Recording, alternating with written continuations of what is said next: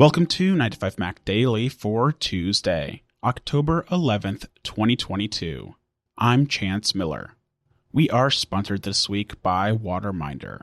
Leading off today, Apple is continuing to fix some of the early bugs affecting iOS 16, as well as the iPhone 14 and iPhone 14 Pro. The company is now rolling out iOS 16.0.3, which fixes additional bugs and improvement issues for things like notifications and the camera.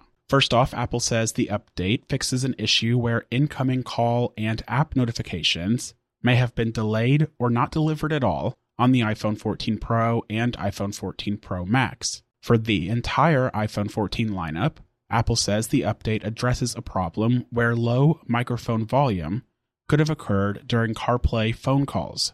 For the iPhone 14 Pro and iPhone 14 Pro Max, iOS 16.0.3 improves the camera performance to address an issue where the camera app may have been slow to launch or slow to switch between modes. And finally, there's a fix for an issue that caused the Mail application to crash when receiving a malformed email. You can update your iPhone to iOS 16.0.3 by heading into the Settings application, choosing General, then choosing Software Update.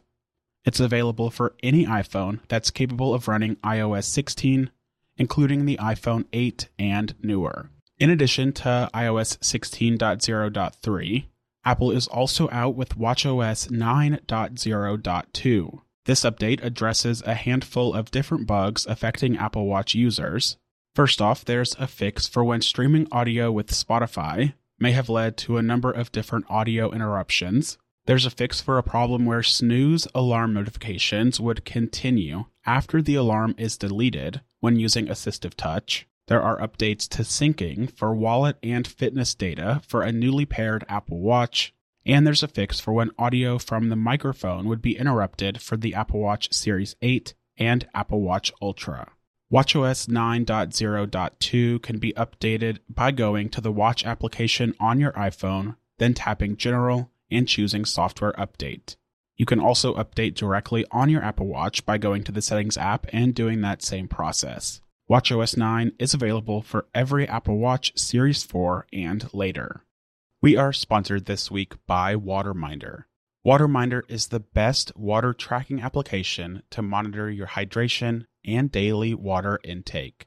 WaterMinder is the all-around water tracker app that helps you stay hydrated all day, every day.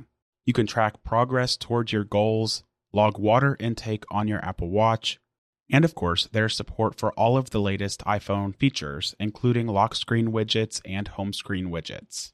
The most recent update to WaterMinder truly takes the app to the next level.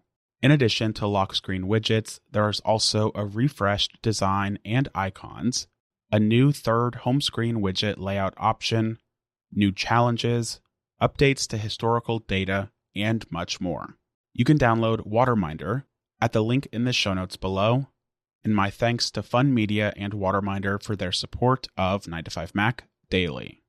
Rounding out today, back in August, Apple announced that the release of iPadOS 16 would be delayed until October, while iOS 16 would be released to the public on schedule in March.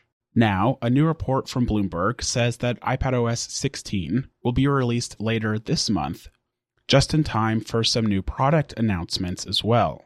The first release of iPadOS 16 will be branded as iPadOS 16.1, and Bloomberg says it's on track to be released the week of October 24th, barring any significant last-minute bugs or performance issues. Notably, we are also expecting new iPad hardware sometime later this month, and Bloomberg speculates that this October 24th week release date could coincide to the announcement and/or release of those new products.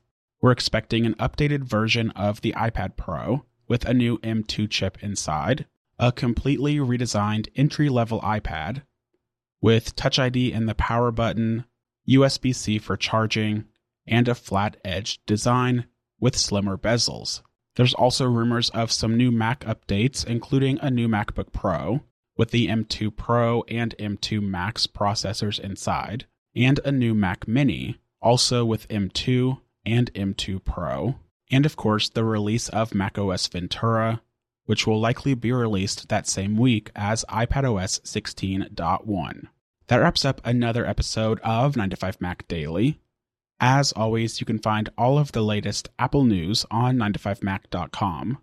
Follow along with me on Twitter at ChanceHMiller, and be sure to come back tomorrow for a new episode of 9to5Mac Daily.